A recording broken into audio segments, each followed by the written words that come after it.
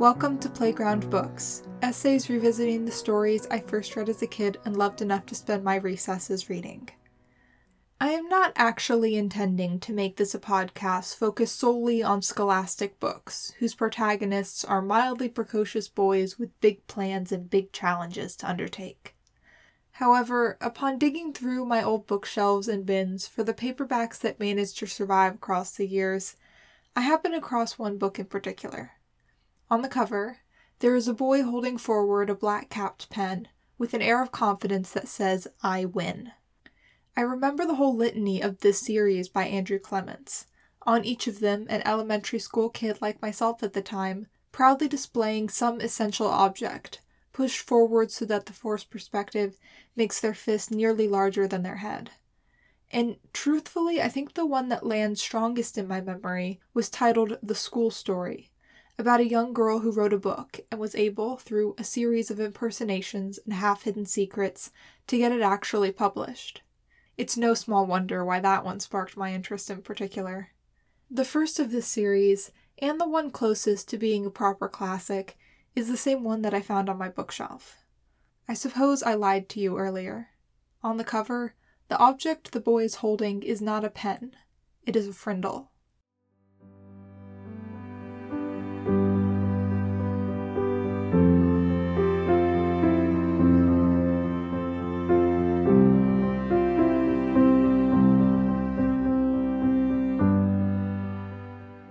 Frindle was published in 1996, and although that fact is obvious in its pages, what with students going to two different sets of encyclopedias when there's research to be done, and a sabotage class picture that can't be retaken because the photographer is out of film, it is at the same time wildly surprising because of how prescient the story is.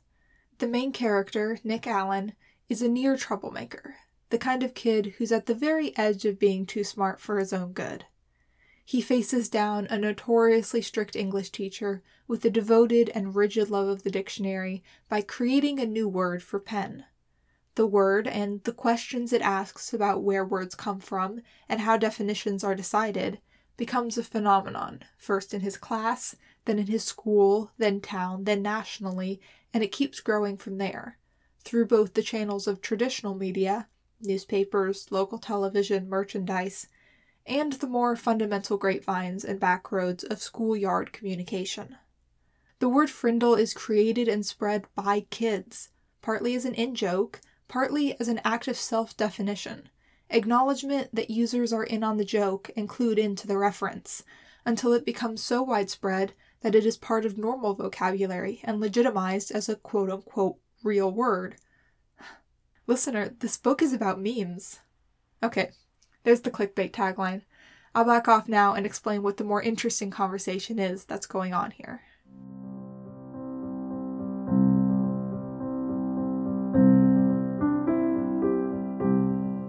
The inciting incident is the entrance of Nick and his peers into the 5th grade, where all students have to face notorious English teacher Mrs. Granger.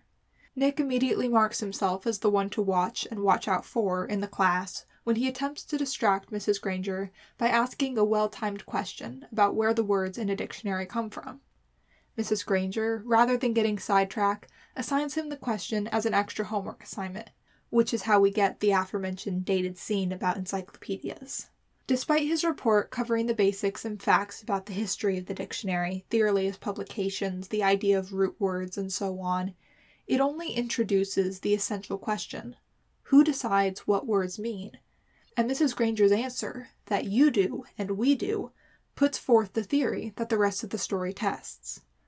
Before we get to frindle, there's another word we need to define, and that's neologism.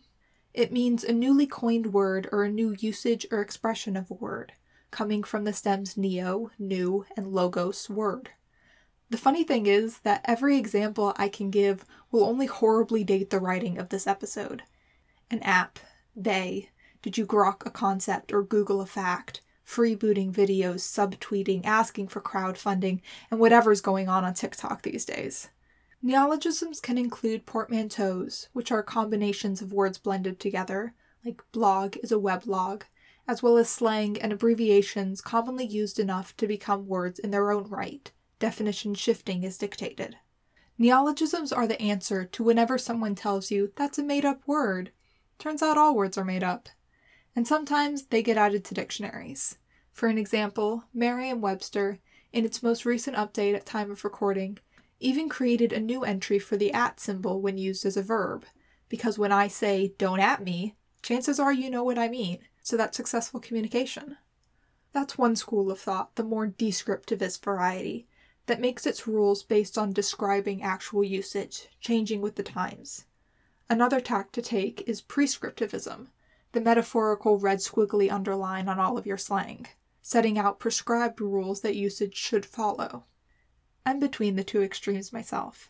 I'm the kind of person who has very strong opinions on comma usage and will throw down over subjunctive verbs, so I can't say I don't have some prescriptivism in me. I'm apprehensive of reference guides that are more like Jell-O than bedrock. But I won't waste my time counting the neologisms that I've said since the start of this episode. Hey, I just used clickbait a minute ago and didn't even blink when I wrote it into the script. And I also take a nearly academic fascination in the way new meanings can arise out of public consciousness. Which leads us back to Nick. After his intentionally annoying report, we get the moment of invention, where he's walking back from school with all these questions spinning around in his head. He finds a pen on the side of the road, and Nick has that lovely mythic bolt of Hollywood-esque inspiration, the light bulb above his head, to call this object a frindle. It's a nonsense word, intentionally. And I do find it really endearing that the author's story of how he came up with the idea is so similar to how it occurs in the book. Clements wrote that he was at a speaking event for first graders, trying to explain the idea that words mean what we all decide they mean. In his own words, "Pulling a pen from my pocket, I said, for example, if all of us right here today said that we would never call this thing a pen again, and that from now on we would call it a frindle. I just made up the word frindle, and they all laughed because it sounded funny. And then I said, no really, if enough other people start to use our new word, then in 5 or 10 years, frindle could be a real word in the dictionary." He goes on to give the same example that eventually occurs in the book, that if you go into a local store and ask for a frindle, point at a container of pens, and then keep having different kids going in there all asking for a frindle, the clerk is going to know what you mean pretty soon. Nick and his friends go through this little act in the book, and then sign an oath to always use the word frindle instead of pen. It makes me think of that Margaret Mead quote, "Never doubt that a small group of thoughtful, committed citizens can change the world. Indeed, it's the only thing that ever has." And when you've got a group of kids who are thoughtful enough to come up with this idea, you can bet they're committed enough, because anytime they get in trouble for it, they're martyrs of the middle school.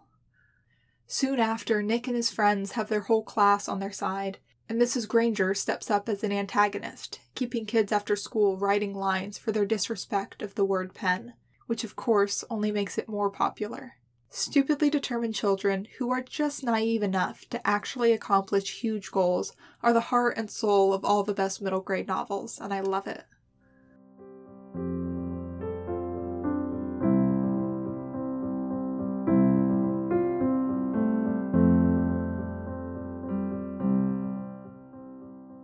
There's a really perceptive depiction here of interconnected communities like elementary schools, the kind where, sooner or later, everybody is going to know everything, even if there are no formal sanctioned modes of announcement to get people on the same page. The academic study of folklore is obsessed with this kind of information transfer, of tracking how the same playground rope-skipping songs or clapping rhymes, for example, jump between schools, states, countries. It's wildly complicated but also completely decentralized, which makes it nigh impossible to nail down. When you've got people in groups and the potential for information to jump between groups, it is going to, and good luck keeping up. Folklorists literally spend their entire academic careers carefully cataloging, interviewing, transcribing, tracking, capturing culture, and in the time it takes them to pause for a breath, everything has changed again. I do really enjoy that specific example of playground rhymes, because it's one of the many cases where the formal establishment is frantically trying to understand and catch up with the culture of kids. With folklore, with the idea of neologisms, at the heart is a willingness to legitimize and take seriously complicated youth culture. Even if trends are fleeting, beyond the built-in turnover rate of people aging up, and even if new vocabulary and new in-jokes seem to arise out of nowhere, with more careful attention, it's clear how none of it is truly arbitrary. Or, for the pieces that are, there's a purpose to the arbitrariness. Frindle does not have stems from Latin or Greek. It's not even an adaptation or slang of an existing word. Nick Allen and his friends are testing whether it's possible to will a word into existence, so they're using a word that, theoretically, didn't exist before they said it. But that doesn't mean it's meaningless, and it absolutely doesn't mean that it's not powerful. The next step for the word frindle in the book is to get some help from traditional media. A local newspaper reporter hears about the word sweeping the school, and that up to 100 students a day are being kept late to copy lines in punishment for using it. She visits the school and writes an article, which then gets picked up by a national news station that also runs a short segment, interviewing Nick and Mrs. Granger and a guy who had started selling official frindles, cheap pens with the word printed on the side. Charmingly, Nick even ends up on The Late Show with David Letterman, in addition to a handful of other wide-reaching platforms and publications. This again is where frindle feels ahead of its time. While it may seem a little overly lucky that everyone everywhere thinks this story of a made-up word is brilliant and hilarious, 1, this is a children's chapter book, so forgive the thought for being a little thin.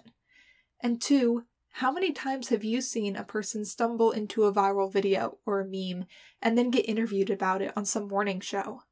They all say the same thing, too, how it's so strange, and they never expected, and it's cool but weird, and so on and so on.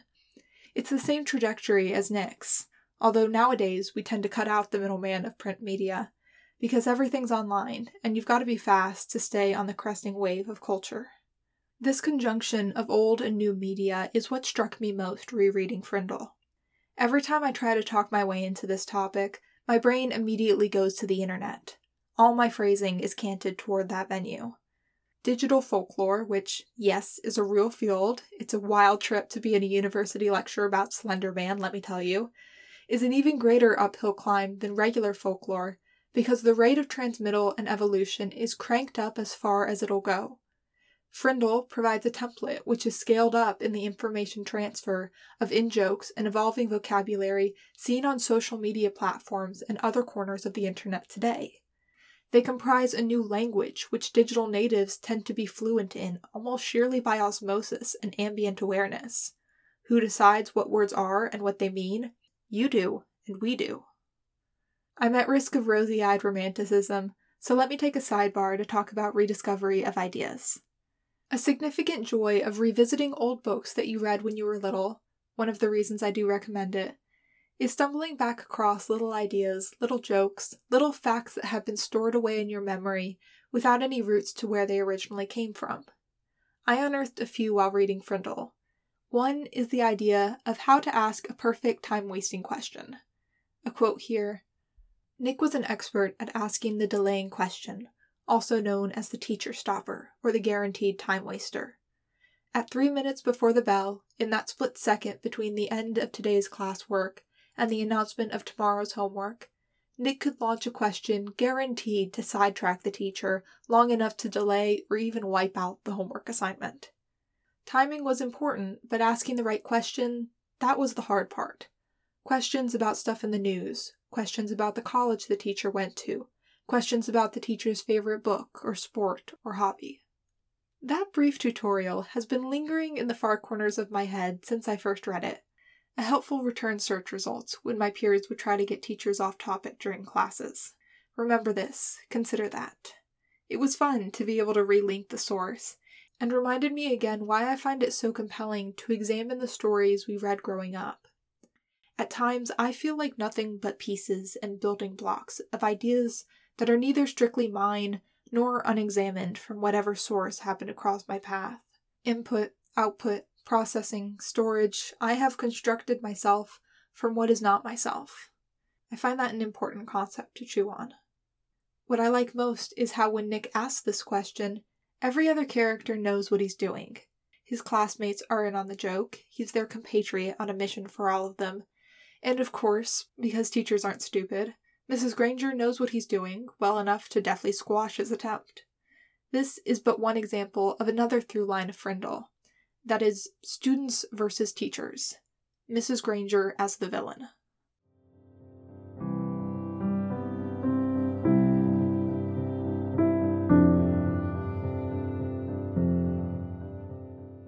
After the excitement of the newspaper and television debut of The Word Frindle, the book moves ahead through time, 10 years. Back near the start, Mrs. Granger had shown Nick a sealed envelope, and told him to sign his name across the back, so he would know when he received it that it had not been changed. A secret to Nick at the time, that letter was a time capsule, to be sent only when Frindle was added to the dictionary, and it recontextualizes the character of Mrs. Granger and the battle the two of them have been waging over the course of the book. Permit me one last excerpt from this letter, as it is read by college-aged Nick. The Word Frindle has existed for less than 3 weeks. I now see that this is the kind of chance that a teacher hopes for and dreams about. A chance to see bright young students take an idea they have learned in a boring old classroom and put it to a real test in their own world. I confess that I am very excited to see how it all turns out. I am mostly here to watch it happen, but somehow, I think I have a small part to play in this drama, and I have chosen to be the villain. Every good story needs a bad guy, don't you think? For a children's book, I think that's a pretty good twist reveal. It's easy and automatic for the young audience to accept the archetype that the character of Mrs. Granger is filling. The horrible strict teacher, here to give you homework and mark up your papers in dripping red ink. We all imagine ourselves as the heroes, and label our villains as we care to. From a literary perspective, Mrs. Granger is also a useful example of the difference between a villain and an antagonist. She is undoubtedly the antagonist of this story. That is not undone. She acts in opposition to the protagonist, Nick, and his goals. This is what creates conflict in the book, which gives the reader, and the other characters like Nick's classmate and the newspaper reporter, a reason to care and to pay attention. She does so by taking up in addition the mantle of villain with her lectures and attentions, but in truth was on the side of Frindle the whole time. This not only makes her a more well-rounded character, but also a lot more fun, especially when you can notice little details like anonymous tips sent to the newspaper and carefully worded statements that can be understood multiple ways. It's a lesson learned of imagining the supposed characters in your life as real people, which is a surprisingly complex takeaway from a story that was nearly made into a picture book instead of being expanded. With all respect to Mr. Clements, we're not in this for the prose, we're in this for the moral, and this is a good one.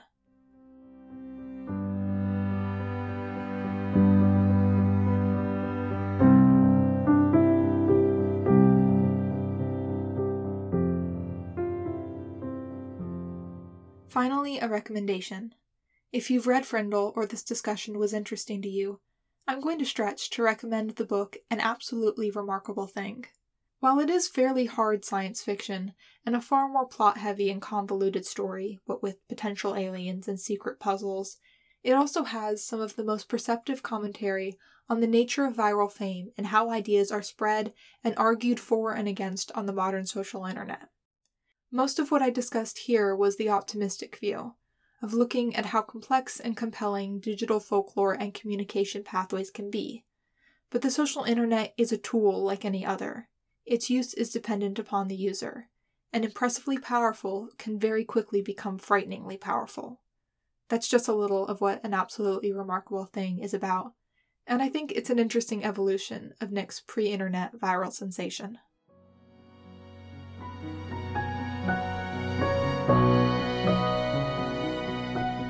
Thanks for listening.